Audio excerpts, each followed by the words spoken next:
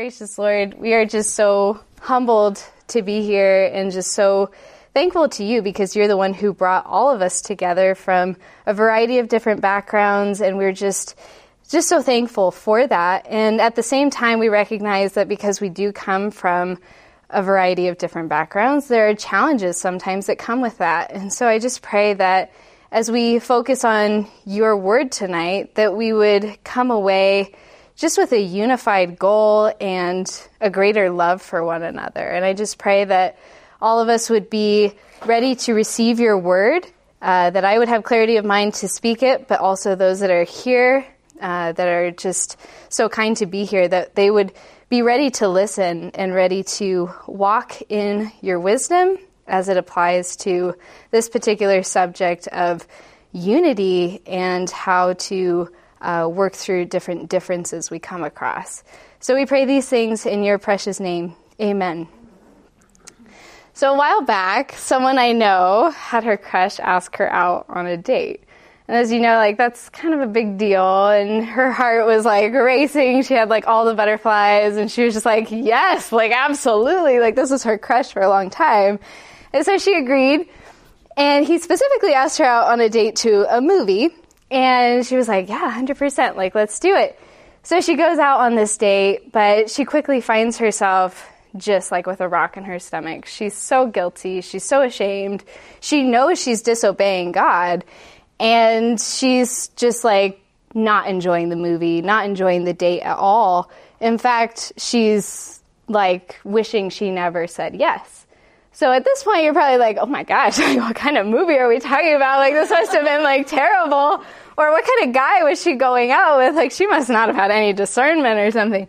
Well, actually, the guy she went out with was super solid. And the movie they saw was like a kid's movie. So like, just so you have a context, that wasn't even the reason.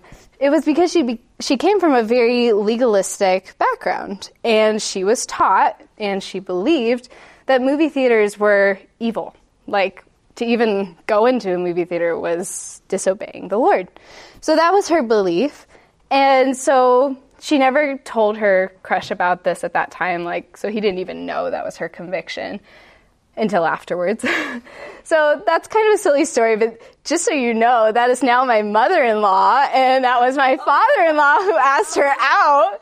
And that was way back in 1977. They saw a movie that I don't know about, but maybe you do. It's called I think it's called, Herbie Goes to Monte Carlo. Yeah. 1970. Have you guys watched that? I've never seen that.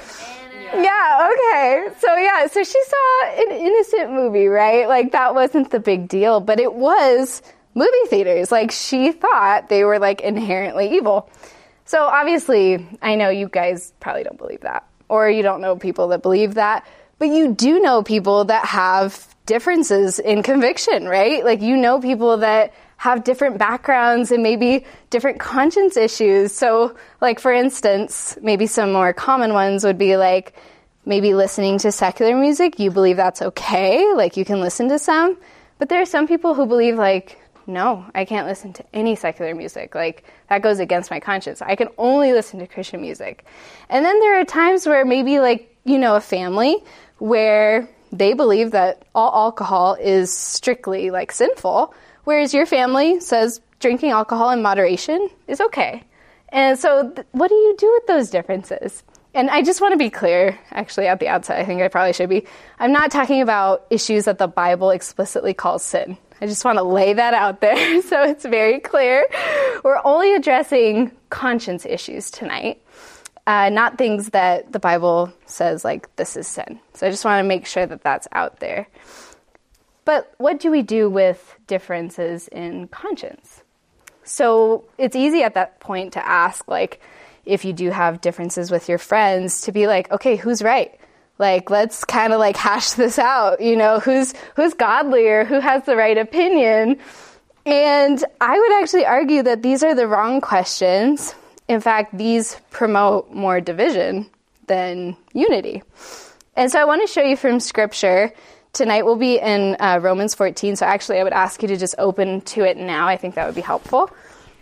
And I want to show you from Scripture the right question that God wants us to ask. And that is, how can we pursue one another in love when there is a difference in conscience with the goal of unity? So I want us, and I'll just repeat that, God wants us to know how we can pursue one another in love when there's a difference in conscience with the goal of unity. So we know this because of Romans 14, and that's the text that I had you turn to. So this particular portion of Romans is part of a chiasm. I feel like you've already heard that today. I'm kind of my husband's echo, but it's a chiasm specifically spanning chapters 12 to 14 of Romans. And I wish we had time to really delve into all of that, but just to touch on it briefly. Basically, as you know, a chiasm is kind of like a sandwich. You've got bread on one side, bread on the other, just like our lunch today, and your favorite meat in the middle.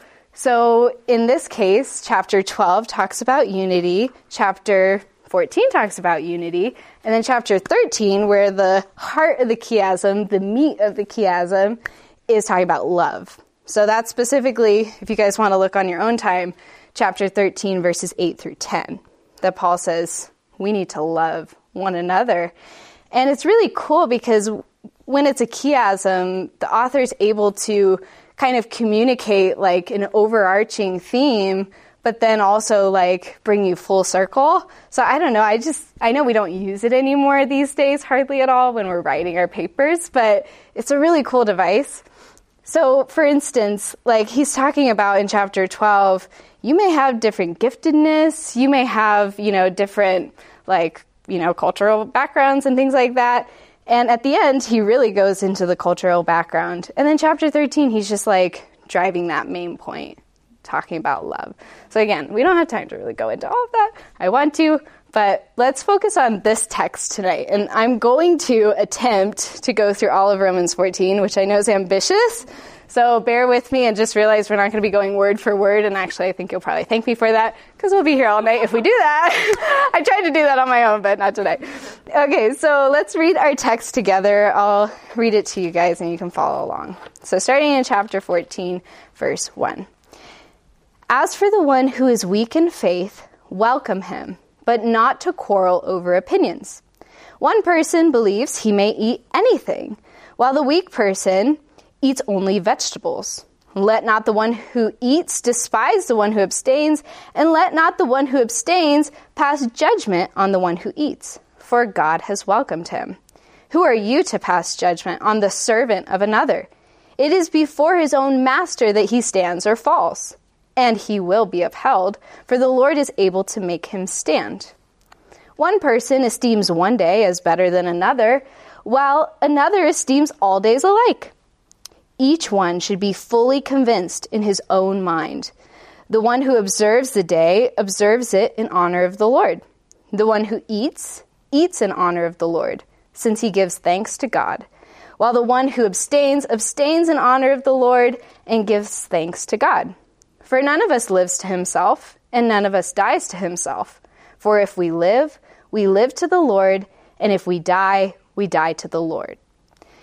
And then he goes on to say, so then whether we live or whether we die, we are the Lord's.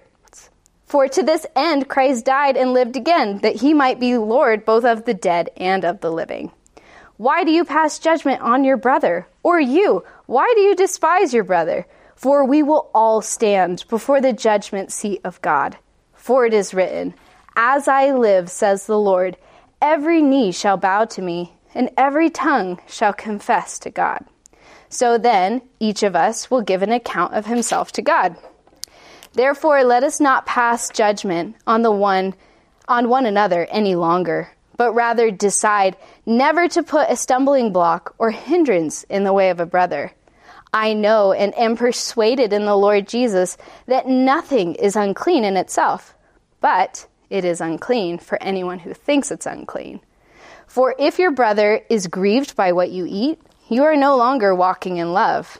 By what you eat, do not destroy the one for whom Christ died. So do not let what you regard as good be spoken of as evil. For the kingdom of God is not a matter of eating and drinking, but of righteousness and peace and joy in the Holy Spirit. Whoever thus serves Christ is acceptable to God and approved by men. So then, let us pursue what makes for peace and for mutual upbuilding. Do not, for the sake of food, destroy the work of God. Everything is indeed clean, but it is wrong for anyone to make another stumble by what he eats. It is good not to eat meat or drink wine or do anything that causes your brother to stumble. The faith that you have, keep between yourself and God. Blessed is the one who has no reason to pass judgment on himself for what he approves. But whoever has doubts is condemned if he eats, because the eating is not from faith. For whatever does not proceed from faith is sin. Whew! That was a lot, right? But that is our text tonight, and I know you guys are well taught here at Grace Bible. You know that we can't just go from there and be like, okay, so how does this apply to us today? Like, we have to do some proper Bible study. We have to kind of set the cultural tone of what was going on. Why did Paul even write those words? Why were some eating only vegetables, right? Like, there's a lot of questions here that I think are worth answering. So I think it's appropriate to talk about the culture, first of all, that Paul was writing to. So let's, quick history lesson. Way back in AD 49, back when there were emperors, a lot of them, the Emperor Claudius exiled the Jews, both Christian and non-Christian alike, from Rome. He banned them for 5 years. So as you can imagine, 5 long years, they had to uproot from their homes, find a new home, live somewhere else for a while, and then eventually the ban was lifted after 5 years, okay? So that's a long time. So as you can imagine, only Gentiles are occupying Rome. The synagogues are empty. The church is now filled with just whatever new Gentile converts were there. And so the churches that once had Jews, of course, and maybe a small number of Christian Gentiles, they were just Gentile converts now. So eventually the ban was lifted. They were allowed back, but the Jews took a while. Like, you know, it takes a long time for you to uproot again and be like, okay, I kind of want to go back to Rome, but it takes a while. So basically, as you can imagine, you know, the church in Rome looked very different. And so a couple years after the ban was lifted, you know, the church at Rome, where Paul's writing to, is now experiencing some tension. So Paul wrote the book of Romans a couple years after the Jews were allowed back. And so this major event really sets up for the history and like what was going on at that time. So I think it's super helpful to know that. I know it might not sound super exciting, but that's what was going on at that time. So it is pertinent. So not surprisingly, the Jewish Christians probably were a little afraid to go back to their home church. Like, I don't know about you, but if you knew that people that had a Gentile background and you came from a Jewish background were running things, you'd probably be like, what have they changed? Like, what have they done? Like, have they kept our standards? Like, what are they doing? So just a quick background on the Gentile converts. A lot of them, if not all of them, were converted from paganism, right? So they were used to celebrating in their pagan, you know, feasts called love feasts, which were like a daily ritual where they would sacrifice meat to idols, and it was just full of like sensuality and lots of sin. But now that they were believers, they decided, you know what? Instead of those love feasts, we're going to just start honoring the Lord every single day. Like, we're going to make that our mission. And the Jews weren't around to be like, the Sabbath, you know, wait, like, no, not every day, just one day. Like, that's our main day. So, you know, the Gentiles, they changed things a little bit, right? They made every day like, you know, the Sabbath. And that to them was really great, you know, and it, from their perspective, their cultural background, it makes a lot of sense. And so they also enjoyed a lot of meats, right? Like, they were, you know, well cultured, I'm sure, and they were exposed to things that the Jews weren't. Maybe they ate bacon, I don't know. And so, like, they were a little bit more loose with their dietary, like, they didn't really have dietary restrictions like the Jews. The Jews were a lot more rigid. So as you can imagine, the Jews coming home are, like, pretty shocked. They're like, hold on. Not only is the Sabbath a really special day to honor the Lord, and you've kind of ruined that, you can't just change that, we need to make that our main day, we don't feel comfortable eating the foods that you're bringing around. Like, this is not cool. And so they're like, you're consuming food that might have been sacrificed the day before, to an idol. Like, how dare you? And so this was a huge tension. As you can imagine, they were like this. They weren't like this, right? They were kind of butting heads on this. And so they didn't know how to proceed together. They were like, we know, like, God wants us to be unified, but they just didn't know how. This was very, very tense between them. So this is the context of Romans 14. This is where we start getting into what you probably have heard, the weaker, stronger brother argument. So at the outset, I want you to notice that Paul does recognize the category of weaker, stronger brother. He says, as for the one who is weak in faith, and then he goes on to use, the stronger and the stronger brother. So that's something he identifies, and I think that's not something we ever need to shy away from. He identifies that. But in the same breath, as you probably noticed, he makes clear that both are equal before God. It's not like stronger brothers here, weaker brothers like way below the floor. Like, no, like they were equal before God. They were both honoring to God. And I think that's not emphasized always. Sometimes we open our Bible and we're like, okay, yeah, I think I'm the stronger brother. Cool. And then you just like close it, you move on. It's like, that's not the point. If you do that, you've missed the entire point. So at the end of the day, both are equal to God and both are honoring to God. So I want to explain that more. We'll flesh that out more. But I also want to explain that just because you're the weaker person or the weaker brother, it doesn't mean you're in sin. You're still just as honoring to God. So I just want to make that very clear at the outset. You'll see what I mean more, or what Paul means, hopefully, more. And then likewise, if you're the stronger person, it doesn't mean you're better than the weaker person. That can also be, I think, a big misunderstanding. So that's just simply not true. So I think the texts in this command that are really helpful, that you're going to see very clearly, is not to convince the weaker brother, hey, you're the weaker brother, you need to be the stronger brother like me. That's not at all what Paul's going after. He's actually saying you need to accept one another. And I think that's very unique. Is kind of a surprising way to handle differences. We're so used to just getting in each other's face and just like, let's argue and figure out who's right and who's wrong. That's not what we want to do. Okay, so I want us to look at verse 1, and he actually addresses this very thing. He says, as for the one who is weak in faith, welcome him, but not to quarrel over opinions. So right at the outset, he's like, I know that you guys are hitting each other, like you're not getting along, but the solution is not to argue it out. The solution is not to see who's right and who's wrong. So he actually acknowledges that. So he's like, as for the one who is weak in faith, actually welcome him. That's the opposite of what they would think.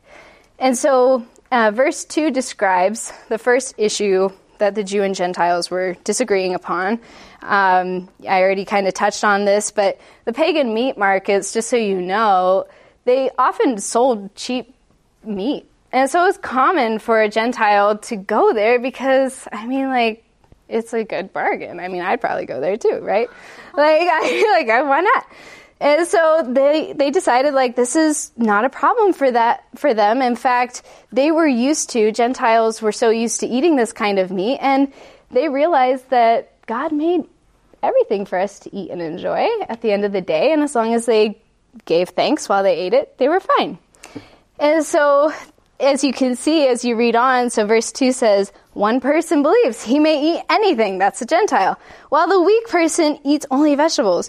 So the Jews actually went so far on the other side that they were like, we don't even want a chance. Like some of them were like, I don't even want a chance touching meat that might have been sacrificed to idols and therefore unclean. So I'm going to eat only vegetables. That's how seriously they took this. So I think that's helpful for us to know because I don't think we're used to that kind of thing when it comes to food. We eat basically anything here in America, almost to a fault. Anyway, that's another story. So at this point, sometimes we ask, again, who's right here? Is a Gentile right? Is a Jew right? Who's right? Both are right. It's not either or, it's both and. Did the Gentiles understand their liberty in Christ better? Yes. Did the Jews maybe have kind of an arbitrary thing that they set out for God? Yes. But were they both trying to seek to honor the Lord to the best of their knowledge and ability? Yes, also yes. So at the end of the day, they were obeying the Lord from their heart. And so in verse 3, we get our first commands. He says, let not the one who eats despise the one who abstains, and let not the one who abstains pass judgment on the one who eats, for God has welcomed him. So when he says, let not the one who eats despise the one who abstains, he's saying, you Gentile, you know you can eat, I realize this, you know you can eat what God has made, but you're tempted to look down on the Jew and be like, man, you just don't know what you're missing out on, like bacon is so good, and you're just like tempted to look down on the Jew like, you're stuck with your vegetables, sad for you. And you can kind of despise that person, right? You can look down on them and be like, you ignorant person. Whereas the command for the weaker brother, there's also a command for him. He says, let not the one, this is the end of verse 3, who abstains pass judgment on the one who eats. Why? For God has welcomed him. God has welcomed both of them. So to the weaker brother, the temptation might have been, you're not as godly as I am, and so he's judging the Gentile. The Jew's like, you're not as godly as I am because I am obeying God down to the letter of the law, making sure there's no sin happening here. So that was the weaker brother ultimately, right? The Gentile in this particular area was the stronger brother. Paul acknowledges that. And the Jew was the weaker brother. So at the end of the day, though, and he'll reiterate this again, why do we still have to work together for unity? Because God has welcomed and accepted both of us, right? He's accepted both Jew and Gentile. So at the end of the day, we're to follow God and accept one another to promote that unity that God has created. So in verse 4, we can look at that. He says, who are you to pass judgment on the servant of another? It is before his own master that he stands and falls, and he will be upheld, for the Lord is able to make him stand. So now he's really talking about, okay, who has the authority to determine what's right and what's wrong? Only God, right? He's the one who determines that this is like the plumb line that we all follow. He's the one who's Lord over all of us. And he actually is going to get into this whole lordship theme, so you might have heard it when I was reading, and if you didn't, just look along as we kind of glance at these verses, because Lord is like used over and over. Lord, Lord, Lord. In fact, starting at the end of verse 13, he says, but put on the Lord Jesus Christ. So put on the Lord Jesus Christ, and therefore make no provision for the flesh to gratify its desires. So he's already setting that up. Again, it's a chiasm, right? It's all connected. Okay, so in verse 5, he talks about the second issue, which we touched on, but it's the issue of the Sabbath. There are two different convictions, two different conscience issues. So just like for food, Paul says here, it's okay if you're fully convinced. He actually goes on to say that, and he'll actually bring up food again. So look at verse 5 with me. One person esteems one day, the Sabbath, as better than another. That's the Jew. While another person, the Gentile, esteems all days alike. Each one should be fully convinced in his own mind. So I can't get into all of the details there, but basically he's saying, if you have that conviction, stay with that conviction. Okay, if you're fully convinced of that, then that is most honoring to God. So you need to stay in that. And if you come across a brother or sister in Christ that has a different conviction than yours, you're to encourage that brother or sister in Christ to stay with their conviction, not to change to yours. I think that's something that we tend to do. So, because at the end of the day, he goes on to say, verse 6, the one who observes the day, why does he observe it? Is it because he's trying to hold up a legalistic standard? No, he's observing it because he's honoring the Lord. And then he says, the one who eats in honor of the Lord. So the Gentile does that too. Since he gives thanks to God, while the one who abstains in honor of the Lord and gives thanks to God. So both are really, at the end of the day, right. So that's not the argument here. The argument is a matter of how do we mesh even when we have those differences.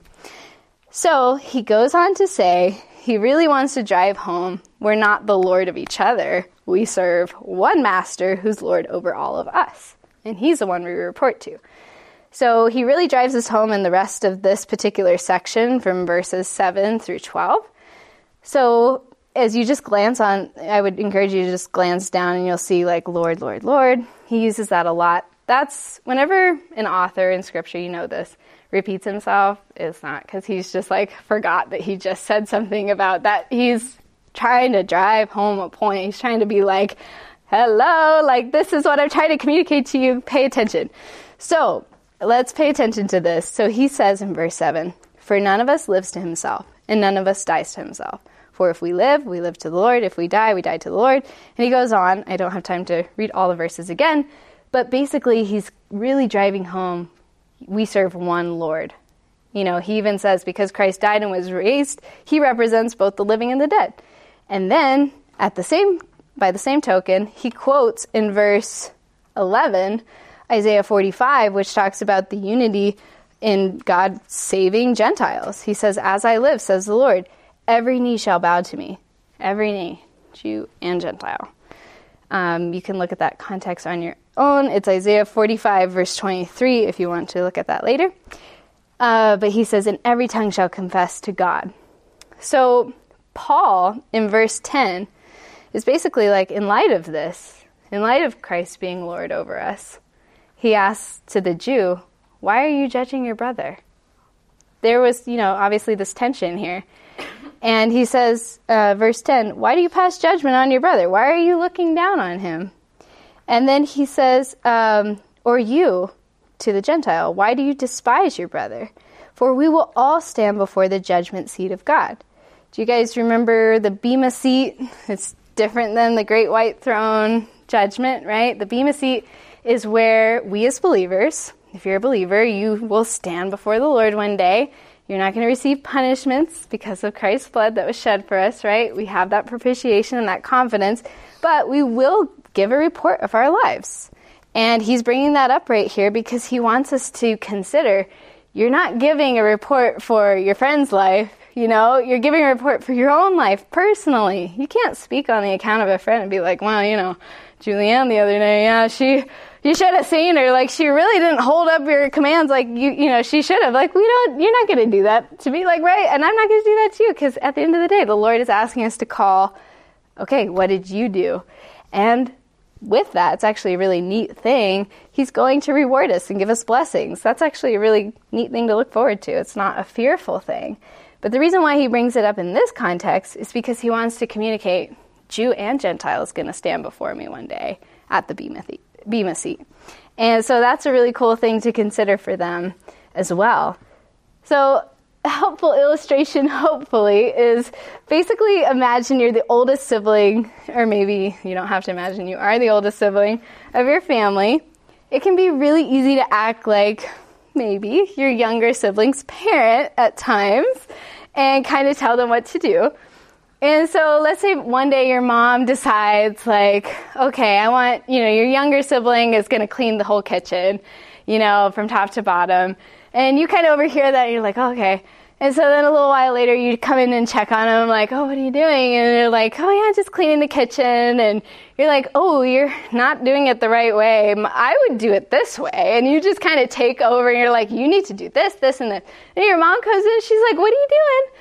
And you're like, oh, I was just telling them because they're doing it all wrong. They're not doing it how I would clean the kitchen. And she's like, I'm fine with how they were cleaning the kitchen. It's totally fine. They're accomplishing the same thing that you're accomplishing, even if they're not doing it your way. So at the end of the day, the authority, your mom, said this is okay with her, but you try to come in as not the authority and say, it's not okay with me. It doesn't matter, right? Your mom overrules you. And so we need to be careful not to do this in a spiritual sense, because sometimes we can, whether we are thinking about it or not, we can kind of look over our friend's life and be like, hey, you should brush up on this area, you're kind of missing the mark here. That's not our job. That's not our job. When it comes to conscience issues like this, we are not to do that. In fact, that's, as we'll see, the very opposite we're supposed to do. So, in verse 13, he goes on to say, therefore, let us not pass judgment on one another any longer, but rather decide, or literally in the Greek, he says, judge this. If you're going to judge something, don't judge your friend, judge this, that you will never put a stumbling block or hindrance in the way of a brother. So what he means by this in this context is that if someone believes, like the Jew, let's say you're a Gentile, he can't eat certain kinds of food, and you're just like gobbling up, your ham bacon in front of them, and they're just like, oh my gosh, like that, I would never touch that, and this is really tempting me because that looks amazing, but I can't have that, and that whole thing, like, that would be causing your brother or sister to sin, right? So that, by even expressing your freedom, you're kind of messing it up for yourself because you're causing them to sin. So if we had more time, I would actually have you turn to a similar passage you guys might be familiar with. It's 1 Corinthians 8. And at the end of that chapter, Paul, in verse 13, Paul basically says, if it would help my brother, I would never eat meat again. Like, that's kind of a sacrifice. You think about that. Paul didn't have that conviction.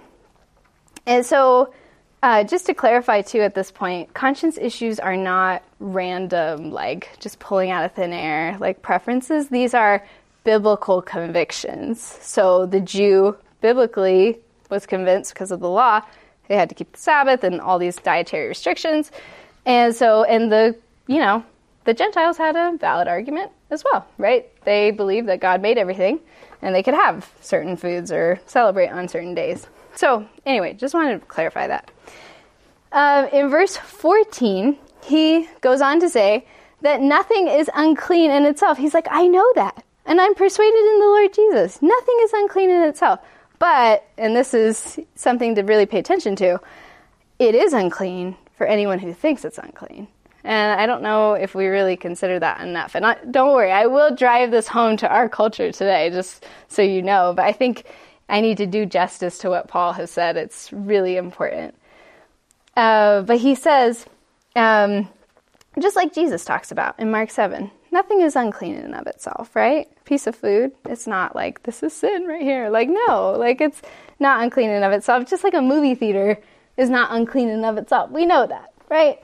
But for my mother-in-law, because she believed that it was sin for her. Because she was going in with the knowledge that I am disobeying God by doing this, because she was fully convinced that that was sin, right? So hopefully that's starting to clarify. But basically the Jews, they were so used to the law, even though they had new freedoms in Christ, they were so used to the law. And the law was to be a training kind of system for them, almost like training wheels that would eventually come off. But they were still kind of holding on to that. That was their comfort zone. That was where they wanted to stay. And so there were certain things that while they maybe could do it now because of Christ's coming, they just were in their old habits and rituals. And that was their way of pleasing the Lord to the best of their ability. In verse 15, Paul goes on to say, if you are grieving your brother by eating foods and he is tempted to sin, how are you loving that person? So I want us to look at that. So he says, for if, in verse 15, your brother is grieved by what you eat, you are no longer walking in love. What was the heart of the chiasm? Love, right? So he's bringing that up again. He's like, remember, love, in order to have unity, you need love. And so he's reminding us of that main theme. And he says, by what you eat, do not destroy. And literally in the Greek, it's like beating someone up. He's like, do not beat up your brother or sister in Christ's conscience. Don't do that. That is not loving. That's the opposite of loving. In verse 16, he says that even the world will speak of that as evil if they see you like not loving your brother or sister in Christ and actually being selfish by doing something that you're like, oh, it's my freedom, so who cares about, my brother or sister in Christ. If you're doing that, the world looks at that as like, this Christianity thing isn't much different than any other religion, They don't see that because why? In John 13, Jesus says, you need to love one another. That's how the world will know you are mine. That's a very distinct thing that the Christian, what we have with God, like he instilled in us the ability to love sacrificially. So I think it's really neat that Paul actually brings that up because he's really trying to drive home, like even the world, like look at your testimony. And so we need to show the transformation of the Lord by sacrificing sometimes, even if it's not easy, if it's the most loving thing to do for our brother or sister in Christ. So in verse 17, he says, he's really reminding us of the kingdom priorities. He's like, the kingdom of God, it's not a matter of eating and drinking. Like, that's going to pass away, right? But it's of righteousness and peace and joy in the Holy Spirit. So he's trying to remind you, like, wake up, look at your priorities. You need to realize this food is passing away. It's not worth destroying or maligning what God has done, God's work. In verse 18, he says, not only, so if you do this, if you love and you make the sacrificial commitment to love your brother or sister in Christ in this way, not only will you be approved by Christ, he says in verse 18, but you'll also be approved by men. So the same kind of thing, but the opposite side of the coin, right? He's like, if you do this, then the world will actually be like, hey, that's different. We can't love in that way. That's unique. And that's the goal, right? When we are giving a testimony and a witness, if someone sees us, living one way and then we say like, oh, but in the, we're to love one another. They're like, well, you're not loving each other. I saw you, you don't care about your fellow believer. And so in verse 19, he says, why do we pursue these things? It makes for peace and mutual upbuilding. He says that in verse 19. So again, unity, love, right? Those are just like really wanting us to understand, why do we do these things? In verse 20, he says, do not, for the sake of food, destroy the work of God. Everything is indeed clean, but it is wrong for anyone to make another stumble by what he eats. So the work of God, you might remember, and it's drawing upon like what Paul talks about in Ephesians 2, which if we had time, I would turn there and talk about that more because it's really cool. But basically is where, you guys are familiar with this, but it's where God, is talking about where God brings together Jew and Gentile. Like, I don't know if you guys, and I know you guys are so well taught and you guys know this, but that's huge. Like the fact that God was able to break down that wall of hostility, like that was huge in redemptive history. And so Paul's even drawing upon that. He's like, remember that? Like you're destroying that if you selfishly just like disregard your brother or sister in Christ and don't care about their conscience. And at the beginning of this chiasm, many of you probably have memorized Romans 12:1. He says, present your bodies as, living sacrifice. Bodies, plural. And then in the Greek, sacrifice is singular. So he's saying, like, all of you need to be like one. That's how unified. So anyway, I just bring that up because unity is such a big theme here. So Paul does acknowledge that all things are clean, right? But if there is a stumbling block for your brother or sister in Christ, then it is wrong. It's actually sinful for you. So verse 21 says, and I'll just read this here, it is good not to eat meat or drink wine or do anything that causes your brother to stumble. So again, he's just driving that home. Like, you do not want to do that. You do not want to mess with what God has accomplished. And then in verse 22, he says, you can have, a conviction like the Gentile. Again, like it's not about the stronger brother becoming the weaker brother or vice versa, right? It's not about that. You can both coexist with those two different convictions. They have to be biblical. That's key. But he says, at the end of the day, if it's not loving to your brother or sister in Christ, like they are caused to sin, then you are not to do it in front of them. But if you're like, wait, so am I ever allowed to exercise that freedom in Christ? Yes. If you are around someone who, like let's say a fellow Gentile in this case or something like that, that wasn't caused to stumble by your actions, then yeah, it would be permissible. Or he even says in verse 22, the faith that you have, keep between yourself and God. Blessed is the one who has no reason to pass judgment on himself for what he approves. So he's really trying to make sure you're others focused. So when you're around other people that you're considering and considerate of their beliefs, their convictions. So at the end of the day, why is this so crucial? Well, he goes on to say in verse 23, but whoever has doubts is condemned if he eats, because the eating is not from faith. For whatever does not proceed from faith is sin. So I don't know if those words remind you of Hebrews, but they should, or they might, because in Hebrews, he says, without faith, it is impossible to please God. And that's what he's communicating here. If you're doing what you're doing, you're to do it out of faith. And why is faith so important? It's because faith is based on convictions. You have to believe something in order to do something. And so at the end of the day, Paul's driving to the core of the issue.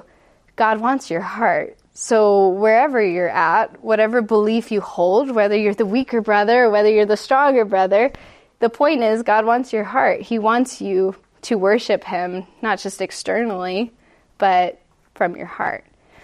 So I realize we're at the end of chapter 14, but actually, as you guys know, scholars went in there, they added these verse breaks, they added these chapter breaks for our convenience, but those are not there in the original manuscript. So I really think Paul's train of thought continues into chapter 15. And don't worry, we're not going to read all of chapter 15, but just the first couple verses and part of verse 3. So I want to read those for us. He says, and this is really written to the stronger brother, keep that in mind. We who are strong have an obligation to bear with the failings of the weak and not to please ourselves. Let each of us please his neighbor for his good to build him up.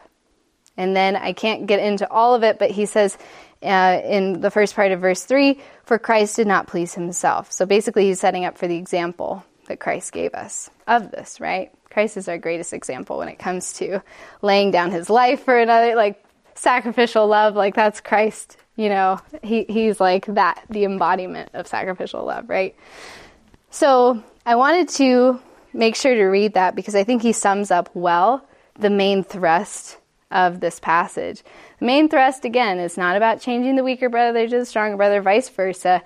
It is about loving one another, and the onus, like the main command, actually falls on the stronger brother. So if you were that person who opens your Bible and you're like, oh, I'm the stronger brother, careful, because you have more of the commands. You have the heavy weight of this passage. He's actually saying you have a lot of work to do. You need to be very aware. Hello, Snickers bar. I've actually been eyeballing that for a while. It's like it knew. It was like hanging on by a thread. Oh my gosh. Yeah, so anyway, it basically, chapter 15, I think encapsulates what Paul's been saying. He's like, you as a stronger brother, you need to get to work. You need to be aware. So doesn't this kind of wake you up to like, I need to kind of maybe get to know my friends a little better, see where they're coming from, and not just assume that where they're coming from or assume they have the same convictions as you, right? Because like my mother-in-law, not that, it was maybe the best approach, but she kept it to herself, right? She didn't tell her crush because she didn't want to disappoint him. She was like, oh, it's like, this is really hard for me. Yes, I'll go, but I know I'm disobeying God. Like, you never know. That could be something where a friend of yours is struggling with that because they don't want to, hurt your feelings or, say no to you. So it's good to get to know your friends, obviously, and maybe those that you don't know very well. Get to know them. Figure out their background, where they're coming from. And so just to reiterate, the weaker brother is the one who believes something that God doesn't necessarily require, but the stronger brother, he's the one who lives out his Christian freedom. But again, the main point here isn't who's right, it's who you need to prefer one another. No matter who you are, you need to prefer one another. The onus, though, is on the stronger brother because he's the one who can have self-control and he can, refrain from exercising a freedom. So obviously, we could be here all night if we had time. I think it would be so cool to do more on this. But I think before we conclude, it's helpful to note that not all the differences you have with somebody in the church are going to fall under this umbrella of the weaker brother, stronger brother issue. So I just want to clarify just briefly 3 other differences that maybe you will encounter with a fellow believer, and they are different from what Romans 14 is talking about. So number 1, I think I already touched on this at the beginning, but a weaker brother, stronger brother issue is never one the Bible explicitly calls sin. Sin is an obvious non-negotiable. If I were to come to you, like Connie, for instance, I'd be like, lying little white line here and there, it doesn't bother me anymore. It doesn't go against my conscience. I would hope that you'd come alongside me and be like, no, like, I need to show you from Scripture, God hates lying of all kinds. Like, it doesn't matter that it doesn't go against your conscience. In fact, that's actually a sign of a deeper issue. But, like, that's not good, right? And so that is okay. If you have a friend that sees a particular sin is okay with them, lovingly come alongside them, gently, yes, but show them truthfully from Scripture that God doesn't approve of that. So that's absolutely not a weaker brother, stronger brother issue. Number two, this is kind of a funny example for this one, but oftentimes people will mistake their own personal preference, like they have a really strong preference on something, for a weaker brother, stronger brother issue. So, for example, there was a lady in our old church, Grace Community, and she thought that her Romans 14 issue was with men and how they dressed on Sunday mornings. So she had really just a very strong preference for men wearing a full suit and tie to church. And if they didn't, she was like, oh, Romans 14, it's just, it was hard for her. But is this really a weaker brother, stronger brother issue? I mean, if it was, the logical end of that would mean that she's actually tempted not to wear her full suit and tie to church every single Sunday. She's a woman, obviously. That wasn't her temptation. It was just a preference, right? She just preferred that. So that's not a weaker brother, stronger brother issue. And, just like I prefer strawberry milkshakes over chocolate milkshakes, and you probably maybe disagree with me. A lot of people like chocolate. If you do, it's okay. That's not a really crazy issue. You don't have to, drink your chocolate milkshake in private. It's okay. I'm cool with it. I understand. It's just a preference. So, number three, there are times when you have to face wisdom issues in life, right? You have to make a call that is, just simply based on the wisdom that you've derived from God's word, but it's not, maybe there's something that you're dealing with, whether it's a gray area or a decision you have to make, and it's not explicitly talked about in the Bible. It's not saying, you need to do this. it might not be there. And so an example of this would be your parents don't have a specific verse that says, this is when, so-and-so gets to start dating. My child gets to start dating. They don't have that. They have to use the wisdom God has given them, right, to make the right decision for your particular family. And I would argue that some parents exercise more wisdom when it comes to this area than others, and that's okay. It's not like they're sinning by doing that, because some parents are a little bit more nonchalant, oh, well, whenever they find the right person, it's all good, I'll accept whoever. And then other parents are a little bit more not ready yet, but I'll let you know when you're allowed to date. And it might not be this year, and maybe it's a little later than your friends, and it doesn't mean your parents think that your other friends are sinful for dating earlier than you. It doesn't mean that. It just means for you, they've decided that it would be wiser to wait, right? So that's just a wisdom issue. That's not a weaker brother, stronger brother issue. And I think that maybe is helpful to understand, because when it comes to this passage, you really have to be careful because of the cultural, this is really, I think you probably felt it, it just feels so removed from our culture. It's hard to relate to almost, right? So you have to be very careful because of that to really understand all of it, so that you're not just willy-nilly oh, this is a weaker brother, stronger brother issue, and, apply it wrong. So we have to be very careful. So I want to reiterate, though, again, I know I've done this a couple of times, but what a weaker brother, stronger brother issue actually is. So in Romans 14, Paul makes clear that a weaker brother, stronger brother issue is one where a fellow believer holds a different biblical conviction on something than you.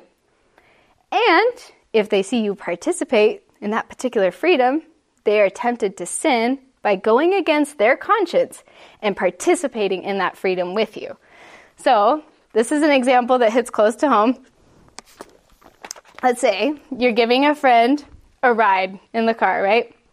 You have the knowledge, okay, that this particular friend can't listen to secular music. They believe it's sin for them. That was me. but you believe you can listen to some secular music. This is not the time to blast Taylor Swift's newest album. Be like, listen to this. Like, no, that's not loving. That is not unifying. And it's actually causing your friend to sin, right? Because they might be tempted to do that, but they're like, I can't do that. Like, that's disobeying God. So it would be better for you in that instance to either not play anything at all or play something that their conscience is okay with, like Christian music, like, worship music or something.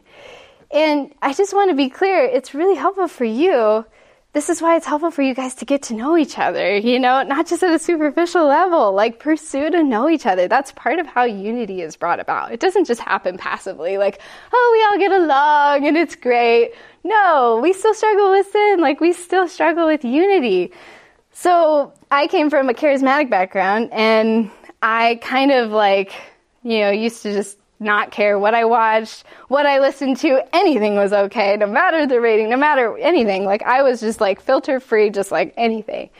And so I kind of reacted when I got to a solid church grace community. I kind of went the polar opposite. I was like, I can't do anything like secular. I can't touch it. I can't look at it. I can't be near it. And so I was that weaker brother for a time, and that's not a bad thing because I was trying to honor the Lord to the best of my ability with the knowledge I had. And in some ways, it was probably wise for me to go through a little bit of a, hiatus. But anyway, that's just an example of different backgrounds. You just have to keep that in mind when you're trying to pursue unity. It doesn't happen passively. And at this point, you might be wondering, so can I ever have a conversation with my friend about these kinds of things? Like, what if I just really want to share with them, this music or something? Like, can I discuss it? Yes. But the key is they need to come to you. They need to initiate that conversation. They need to be like, okay, so tell me why biblically you believe that you can listen to secular music. Like, just enlighten me. Like, what is your perspective? If they come to you, then they're actually willing to listen and perhaps grow in this particular area and please the Lord in this different way now as you are. And that reason why they have to come to you is because you run the risk of sinning if you cause a person to basically deconstruct. So the word destroy in verse 15 of chapter 14, when he says, do not destroy the one from whom Christ died, beating up the conscience, you're basically beating it up to a pulp, like it's getting destroyed, right? So you don't want to do that. And part of not doing that is allowing the person to come to you if and when they're ready. And, that was kind of like for me, coming out of the charismatic movement, I eventually had conversations because I pursued them and I was just like, okay, explain to me. And I didn't agree right away because I was like, well, I feel like I need to be separated from the world and I don't fully understand that. But the key wasn't for me to necessarily change, but it was, the Lord allowed that. So at the end of the day, Romans 14 is not, again, speaking and saying the stronger brother needs to make the weaker brother change his mind. No, it's for us to accept one another. That's the word that's reiterated. I hope you saw that. Welcome him, accept him. That's the word that we need to really think about. And beyond that, the stronger brother, again, needs to prefer his weaker brother, even if it means not enjoying a freedom in Christ, for a time around that person.